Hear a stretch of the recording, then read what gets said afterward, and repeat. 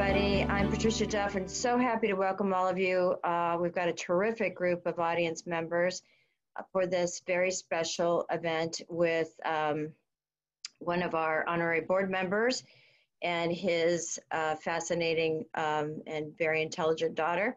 Happy to have Susan Del Percio, who was with us recently, also on the call today. And since we're only going to get going and leave right at 3:45, we're going to get right to the conversation. But we are thrilled to have Tom Rogers. He is a true media pioneer. He was instrumental in the creation of 2 cable channels that millions in our own country and around the globe rely on for financial and political information and news every day, CNBC and MSNBC. And Tom is the former CEO of TiVo, and now currently chairman of Engine Media, which is a broad-based sports and news content and distribution company.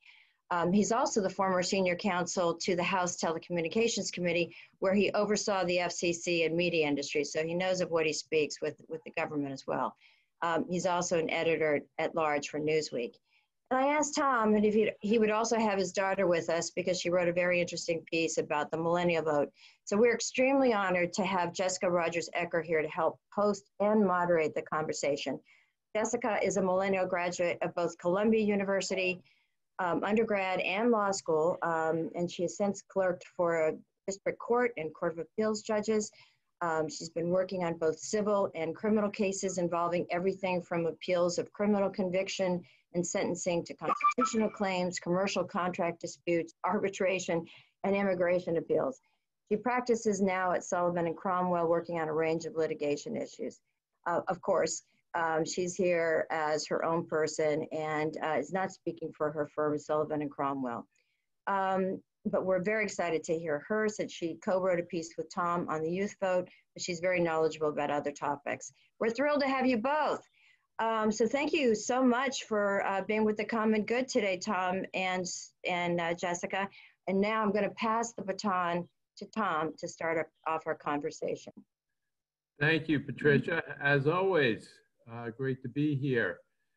Jess, I don't think I've had so much fun collaborating with you on something since 6th grade science experiments.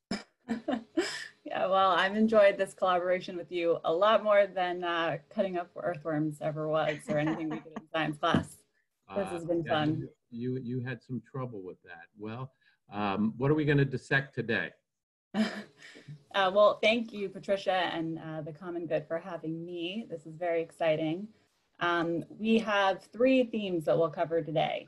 The first is based on an article that my dad and I wrote together in Newsweek, which is about how Joe Biden, hopefully with Bernie Sanders' help, can organize college students into what we called an army of social media communicators and try to amplify his message to all levels of the electorate. The second topic is about how President Trump, regardless of how wide his own social media following is, seems to be moving in a direction of defeat, as people do not trust what he says, particularly against the backdrop of the pandemic, and the issue that we need to confront and address of how Trump could try to hold on to office despite losing to Joe Biden in the fall. And this was a column that you wrote in Newsweek with former Senator Tim Wirth, and it ended up within the first 2 days of publishing, having 2.5 million readers, with the likes of Susan Reese calling it a must-read. And so we'll get to why that scenario is so scary and not so far-fetched. And then the third, if we have time, is we'll come back to the issue of social media, and we'll discuss a third article that my dad wrote about President Trump's misuse of social media and the delicate question of how social media platforms should deal with misinformation and hateful speech, particularly of a political nature. So with that, let's jump in. So Jess, we came to this idea for the column because I was telling you that I was dumbfounded about how little activism there was among young people, college campuses in particular, given how deeply anti-Trump sentiment was running among young people. And thinking back to my own days in high school and early college, how much college unrest and protest there was, and that we weren't seeing anything like that on the college campuses. They seemed totally apathetic.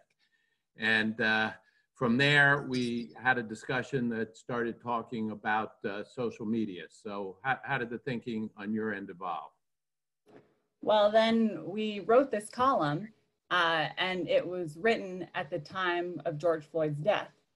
And then once that happened, there was a huge outpouring of physical protesting of his death and the institutional racism that caused it. And that was exploding all over the country. And it defeated our initial thesis that young people wouldn't go out and protest these days. They certainly showed. All of a sudden we wrote this thing, and as soon as it publishes, the huge protests all over the place.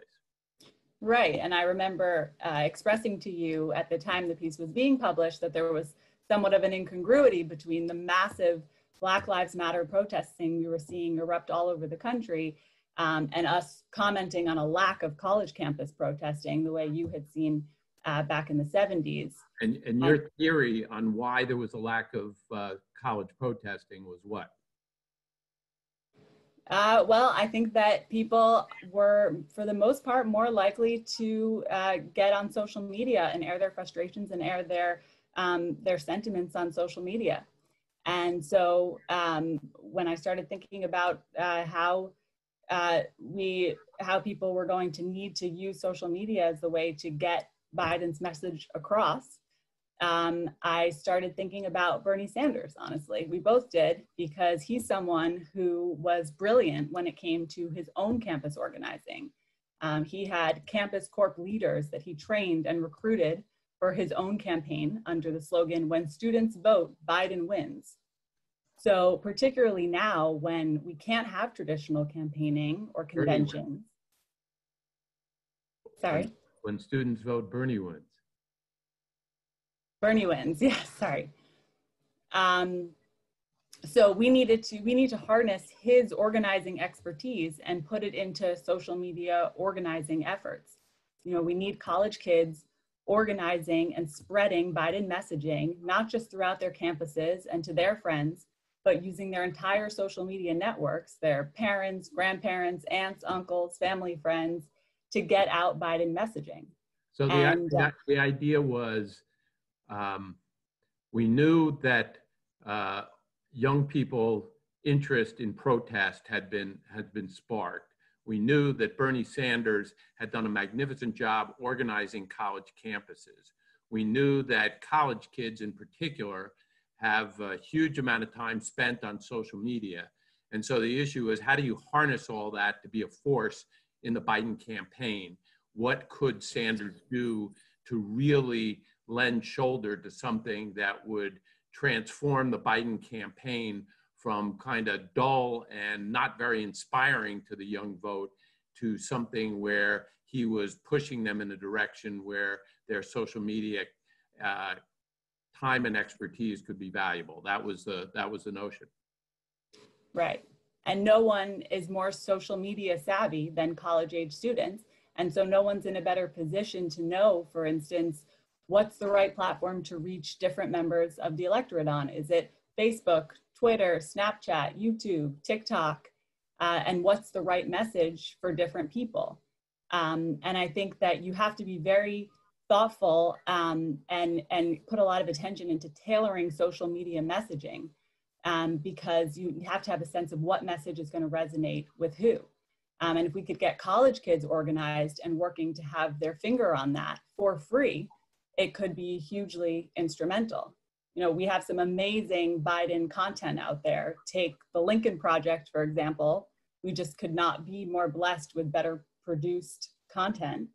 But Biden has really struggled to generate his own social media following, as illustrated by the fact that he has literally 100 million less social media followers than Trump.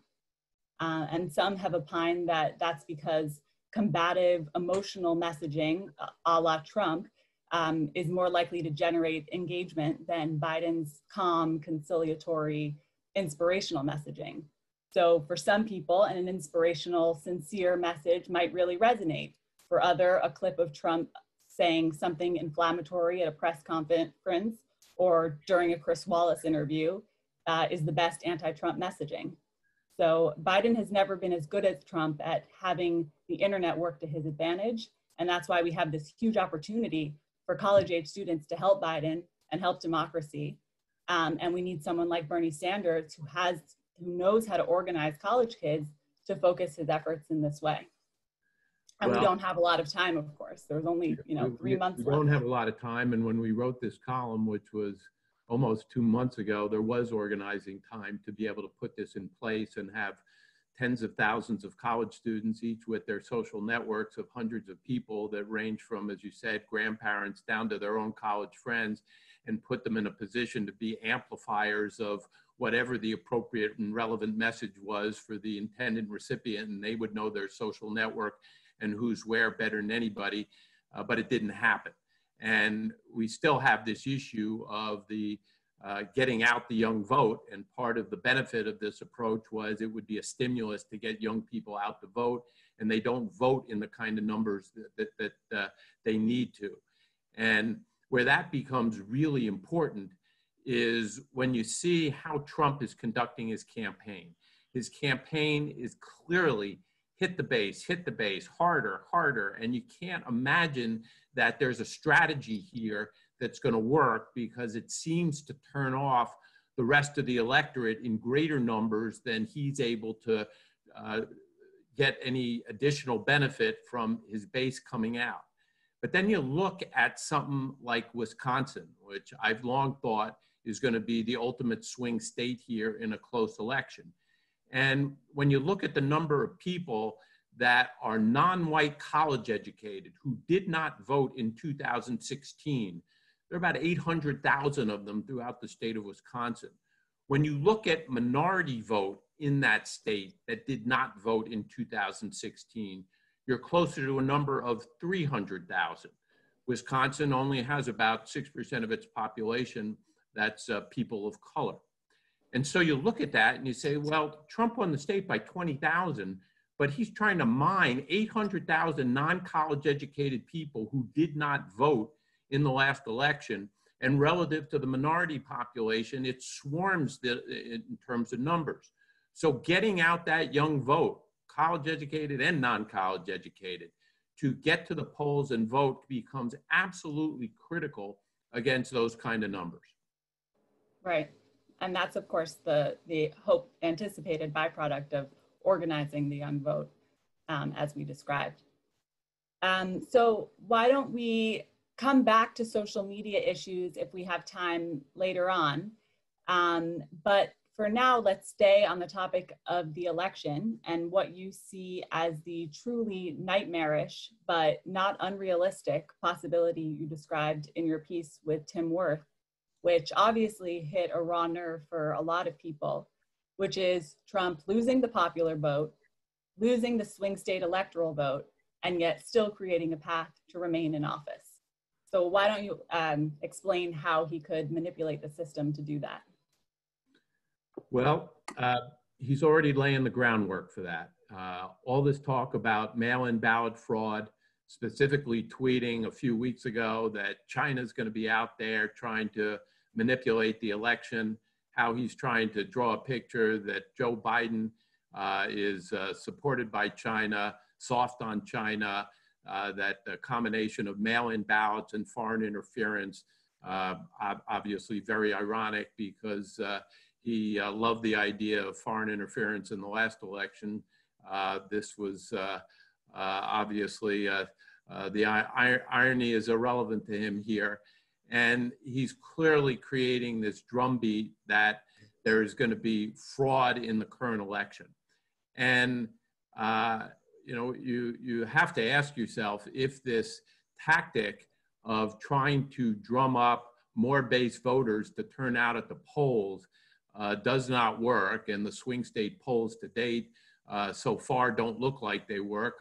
Nobody really believes that the swing states are breaking for Biden as much as the polling suggests, and there's probably still an underpolling of non-college educated white men still, which was the infirmity of the polls in the last election. But he is clearly looking to lay the groundwork for a post-election chaos. And likely what would happen is we already know that because so many absentee and mail-in ballots are going to be out there, that it is unlikely that we're going to know the results on election night. And we're going to be dealing with this period of what's the count, what's really going on. If you introduce into that his claims of fraud, mail ballot, foreign interference, there's a subcurrent going on that is getting louder and louder about how he believes he has emergency powers to be able to mobilize when national security is at stake. We're already seeing some of these emergency power issues going on with bringing in federal agents in Portland and now Chicago, and taking an extreme view of executive powers. Well, when you introduce something like that, as Biden challenges this and says, look, the election was needs to be certified. I won here. This is absolute disruption intended to undermine the integrity of the election process. What we are going to be dealing with from a court point of view is courts' reluctance to get involved when you're talking about national security issues and an investigation prompted by whether foreign interference went on in the election and the need to investigate that. And so the combination of him creating chaos and court reluctance to probe the executive branch on issues of national security becomes a very toxic mix. Now add into that third piece, which is playing out the clock between election day and when electors are selected. And electors will need to be selected by December 14th. That becomes really important because in Bush v. Gore in 2000, that was the deadline cutoff that the court used to say no more counting of votes. Where it is where it is. And that's why we need to be in a position to go forward, because the Electoral College needs to meet. So as Biden challenges this, how the Supreme Court looks at this becomes critically important. So just how do you think the Roberts Court in particular fits into this analysis? Because Justice Roberts has shown himself to be, particularly with his votes and opinions this past term, someone who is going to protect the Supreme Court's institutional role, preserve the integrity of the judicial branch. So do you really think that the Supreme Court would make a ruling, even if on a procedural timing issue, that decides the outcome of the election the way it did in Bush v. Gore? Well, I think that's a great question, and I agree with you. I don't think the Roberts Court would insert itself in a way, at least Roberts and probably could command a majority of the court here, would insert itself in a way that was as blatantly political in 2000, which stopped the vote counting and gave Bush the election. But I do see a process where they say, where as institutionalists, they point to the Constitution and say, look, we have a statute here that gives us the time frame for when electors need to be chosen.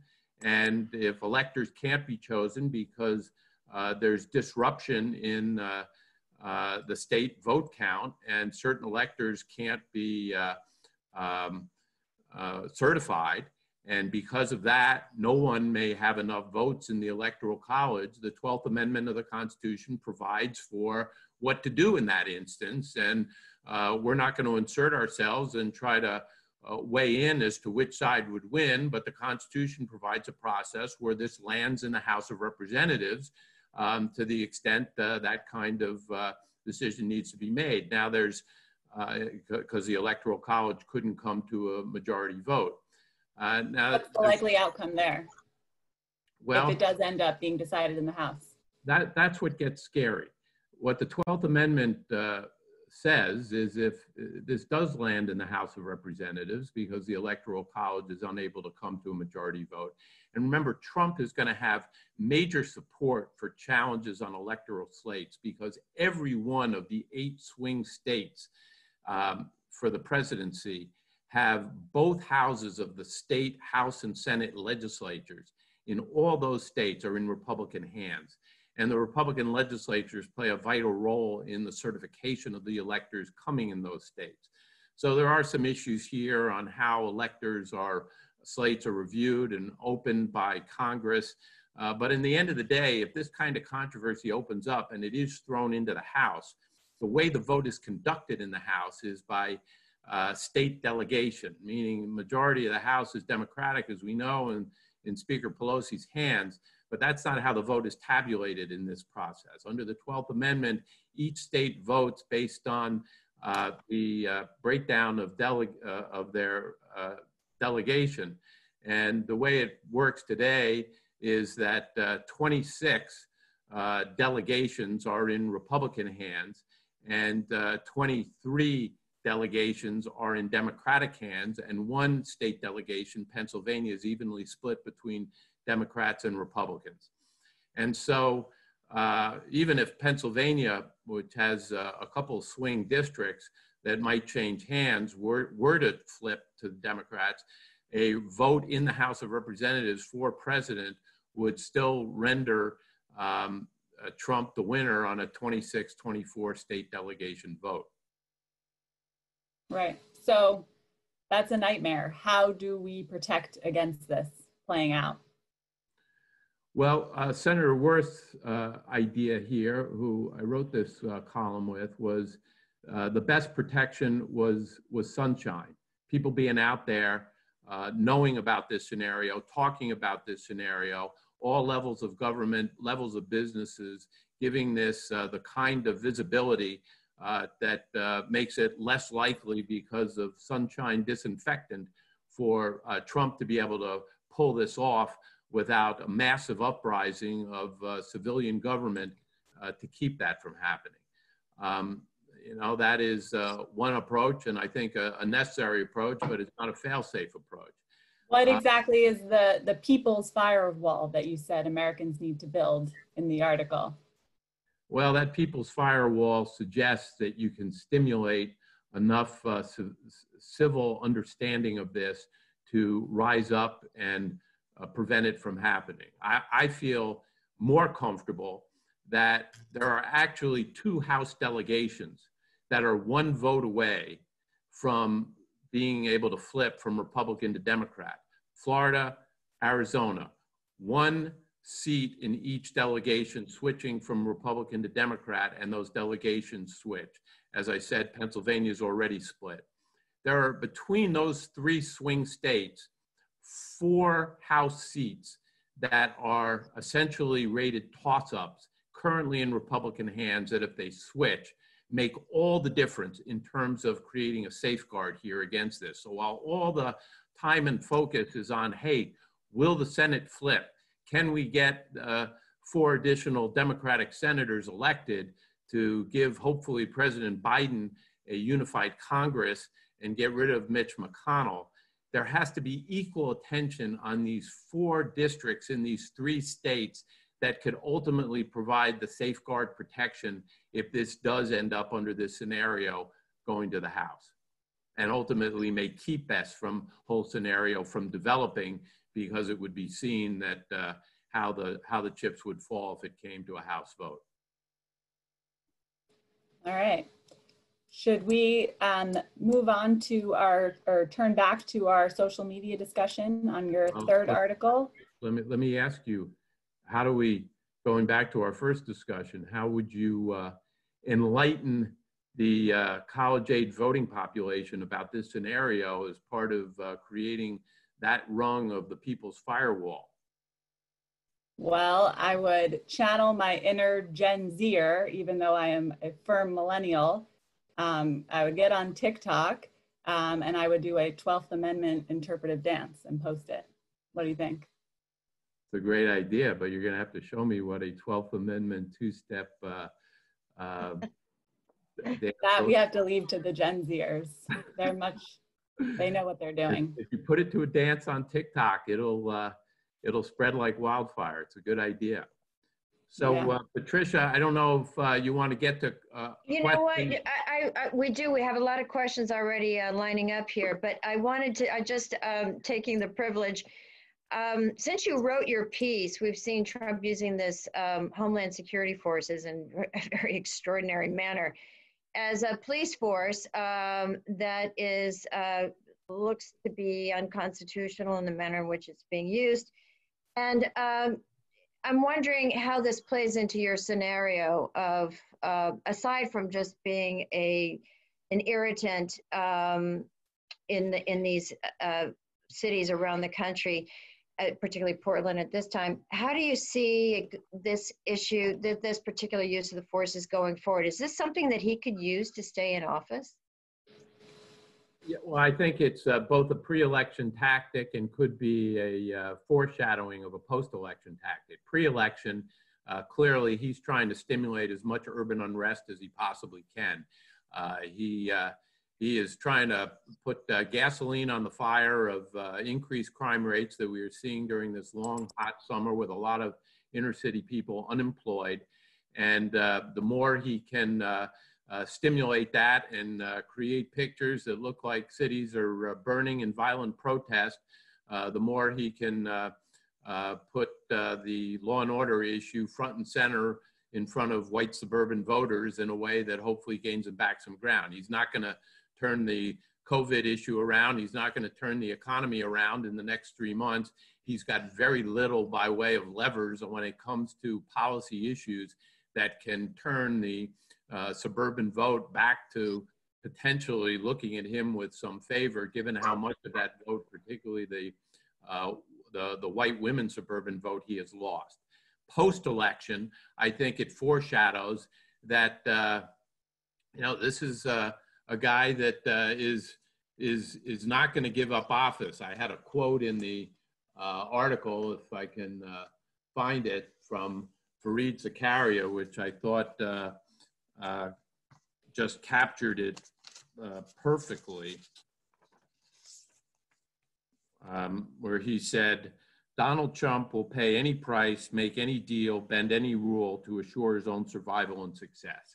And I think what the use of federal agents like this in an extra constitutional approach clearly underscores is there is nothing that he won't resort to hold on to power. And this whole issue of special emergency powers that supposedly the Justice Department has worked up all kinds of legal opinions in support of the executive branch doing what it needs to at a time of crisis, particularly, as I said, if there's a national security issue that's been implicated, is something we have to be extraordinarily concerned about. And that's where people's firewall issues come up. But to the extent those end up in the kind of protests that are violent, his use of troops or extrajudicial agents at that point to quell that protest is probably more fuel for the fire that he's hoping would further make his case. Yeah, it's extraordinary. I don't think we've certainly seen National Guard go in and quell riots or exacerbate situations, but I don't think we've seen anything like this.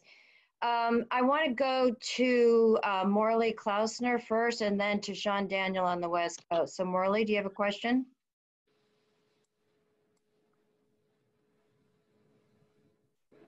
Okay. Hi. I'm a participant on Facebook of a group called Women for Biden. And last week I posted a big concern of mine and got a slew of answers telling me there was a great idea, but I didn't get anything from the Biden campaign. And this is my concern. For those college kids not going back to campus who will be wherever they're living, presumably, with their parents on online classes, they're probably registered at school. And I don't think there's been a concerted effort, and that's my question, about getting those kids to re-register where they're living. Do you know of any organized committee or whatever, either with the Democratic Party or Biden or kids or anything? Because I think we're going to lose a lot of votes. Well, Jess and I were part of a discussion focused on Pennsylvania in particular, with some election law experts giving input to the Biden campaign. Jess, you want to just talk about that concern 1 sec? Yeah, well, there's the concern of re-registering, but there's also the concern of that happening, say, in Pennsylvania, a state with the huge college-age population, with everything from Penn State to UPenn and everything in between.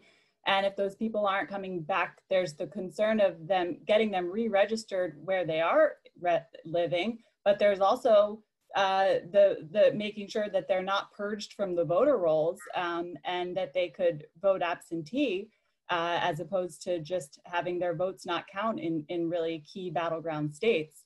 And I agree that there needs to be a huge effort on the Biden campaign's part to prevent any sort of maneuvering there. But I agree with you, it's a big issue. You know, they're looking to deploy 50,000 people, the Trump campaign is, to challenge all kinds of things at every local election precinct. And one of those challenges would clearly be, hey, a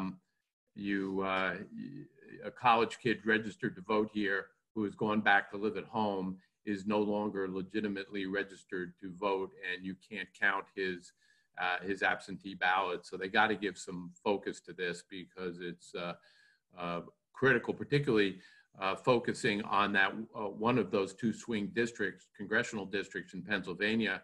Talked about Dickinson College is smack in the middle of one of them.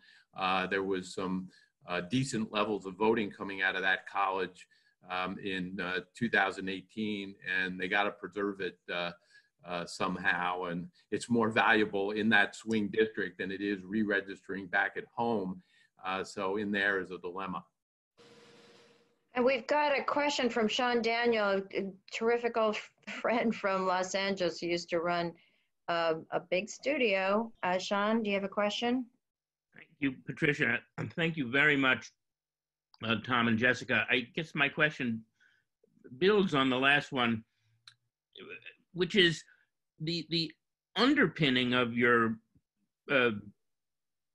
riveting talk today is that there needs to be a people's firewall, and that college students somehow have to hold firm with registering absentee.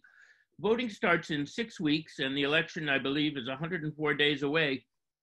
My question is, since there's not time to do either of those two things, what actually is the way to thread the needle and emerge victorious? Well, I'm not sure that the Biden campaign will get there. I don't accept the notion that there isn't time to do that. You know, 3 months focused on 4 or 5 states that are going to make all the difference here, and 2 states in particular, that Wisconsin and Arizona. If every state went exactly the same way as it did last time, but Pennsylvania and Michigan are flipped, which, given what it looks like the suburban vote is polling at in those states, my personal view is they will flip.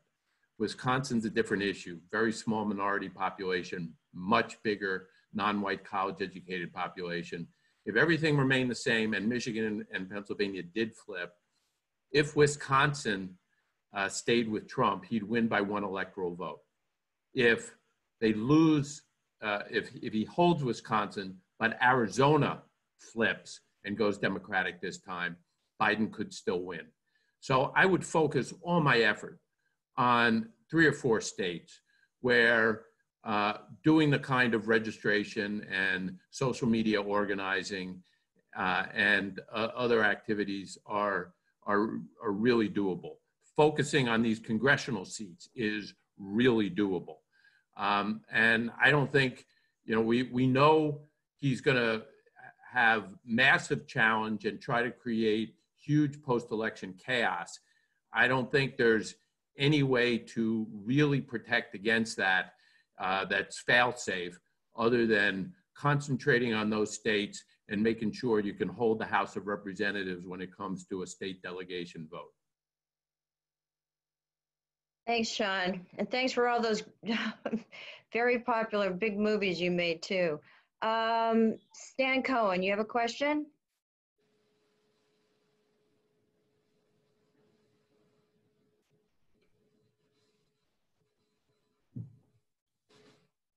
Hi, Patricia, can you hear me? Yeah, Okay, yeah, we got you.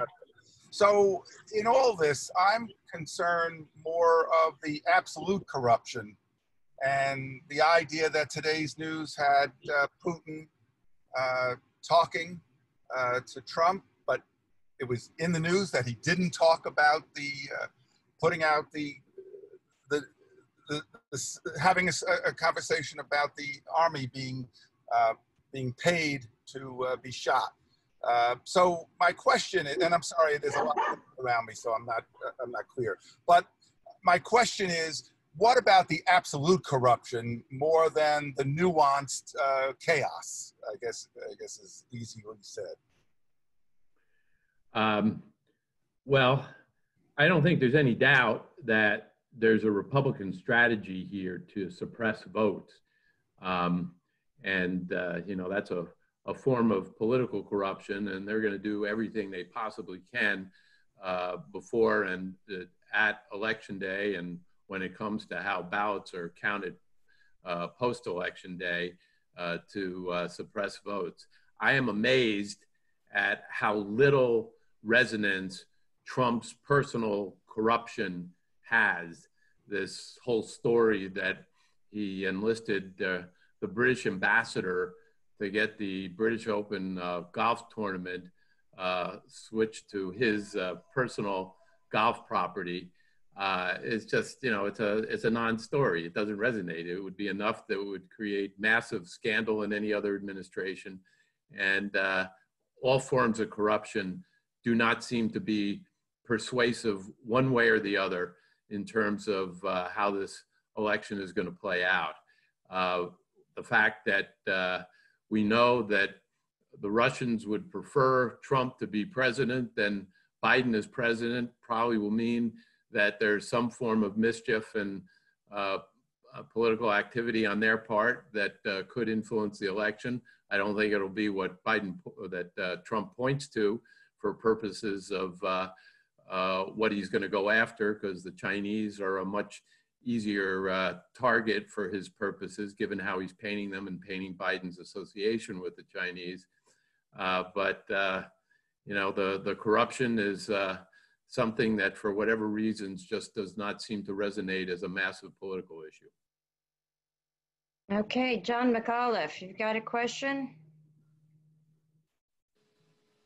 Yes, two questions. One is about Portland and other cities where there are conflicts emerging. Do we have any understanding of who is behind them?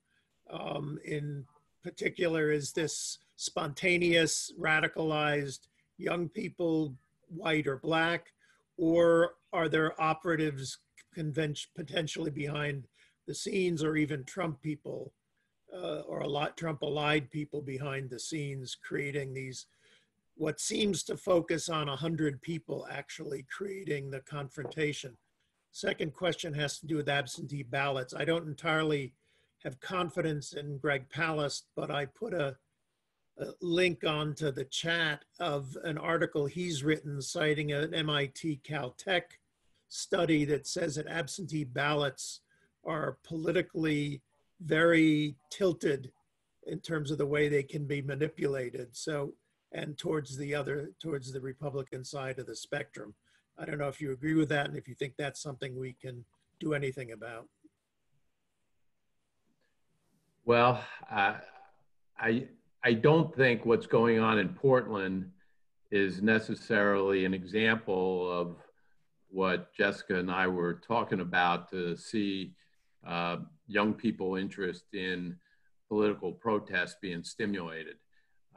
There's something going on there that probably has a mix of agents at work, and I won't profess to know exactly what's going on, but an awful lot of it is aimed at the Democratic mayor, and it's certainly not playing out as if it is the Democratic Party based protest, and clearly it is playing out in a way that is playing right into Trump's hands on law and order.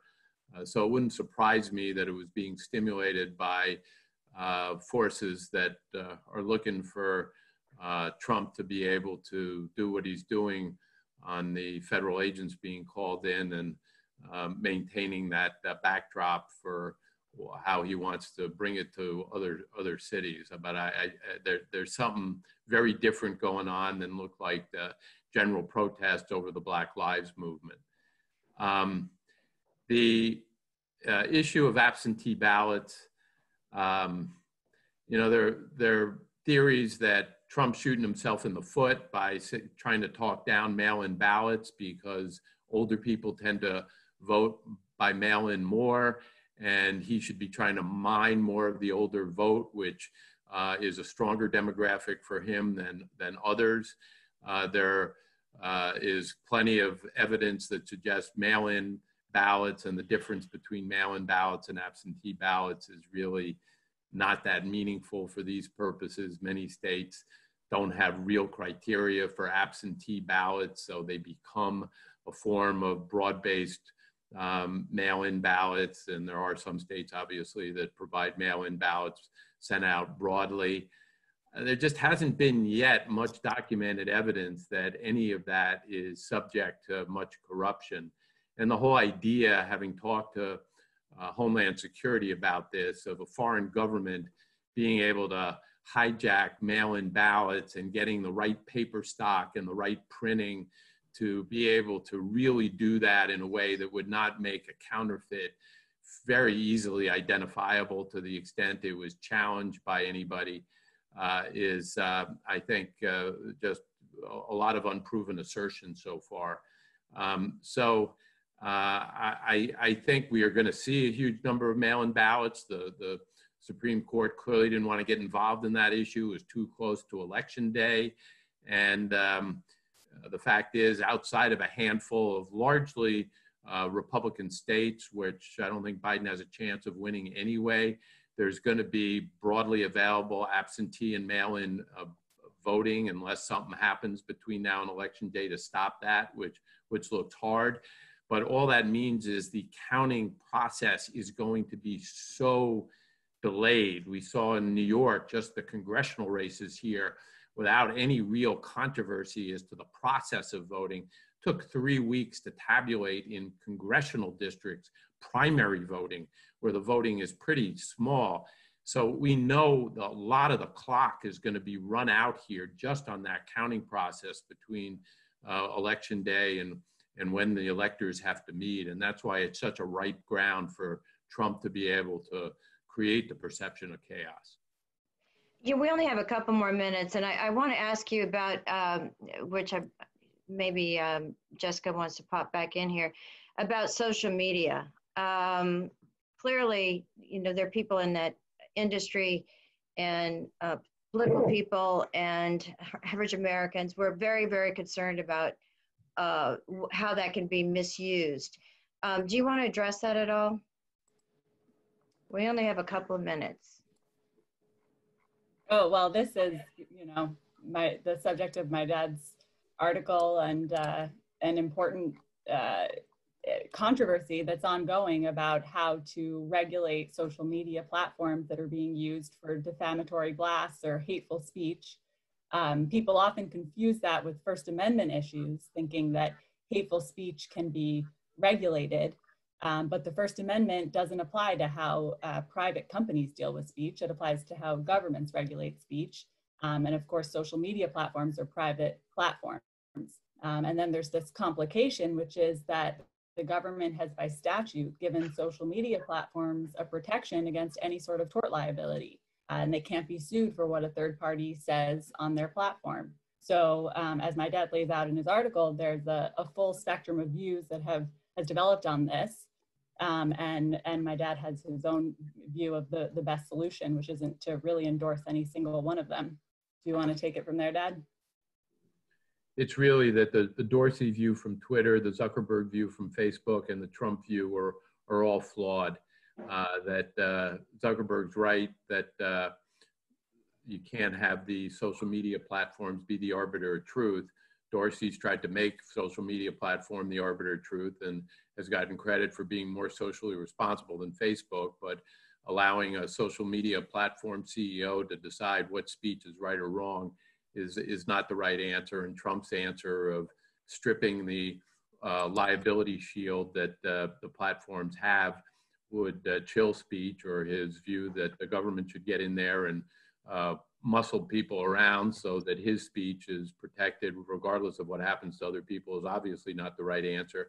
So I suggested an arbitration process where you can have a mechanism that is outside of the government hands and outside of the social media platforms' hands for controversies on wrongful and hateful speech, defamatory speech, to be quickly resolved through a process where these controversies can be handled, as opposed to having them in the wrong hands and decision makers who we don't want to empower more than they already are. It's a system that advertisers actually use. When Verizon and AT&T get into a dispute about what they call each other's cell phone programs or something, there's actually a very fast arbitration process sponsored by the Better Business Bureau that becomes a non-court way to speed these things through. They got even faster when digital advertising emerged, because digital advertising goes away very quickly. So this process was only valuable if it could be resolved quickly. And we could customize something like that to these social media controversies. And I think we need to do something, because you can't not have a process for resolving them with some punishment of some kind being able to be imposed. But all the suggestions of to date have been pretty flawed. Well, you both have given us a lot to chew on. Some of it not very happy making for some of us, and some of it rather alarming. But maybe the youth vote is the silver lining that we will see, that they will get engaged. Of course, what the common good is about engagement. So we hope that that happens. And thank you so much, Jessica, for coming on. I hope you'll come back, Tom. We love having you, so thank you so much. I just want to let everyone know we've got some terrific people coming up next week. We'll have Congressman Eric Swalwell with Dennis and Karen Meal. Of course, he served on the House Committee on Impeachment, and he's got a lot of thoughts about that and what's happened since. We'll have Jane Harman, the former Congresswoman, who's now the director of the Wilson Center, who's just an extraordinary expert on foreign affairs and national security. And she'll be with the former Secretary of Homeland Security, Michael Chertoff. And we'll have our good friend, Homeland Security Secretary Jay Johnson, with retired Colonel Chris Kalenda, talking about how we may finally end the war in Afghanistan or not. And we'll touch on the Russian bounty issue. So please stay tuned. There'll be a lot of other things coming up. Of course, we're happy to get your suggestions and ideas, and hope you'll join us next week. Thank you, Tom and Jessica, so much. Thank you all. Thanks for having us.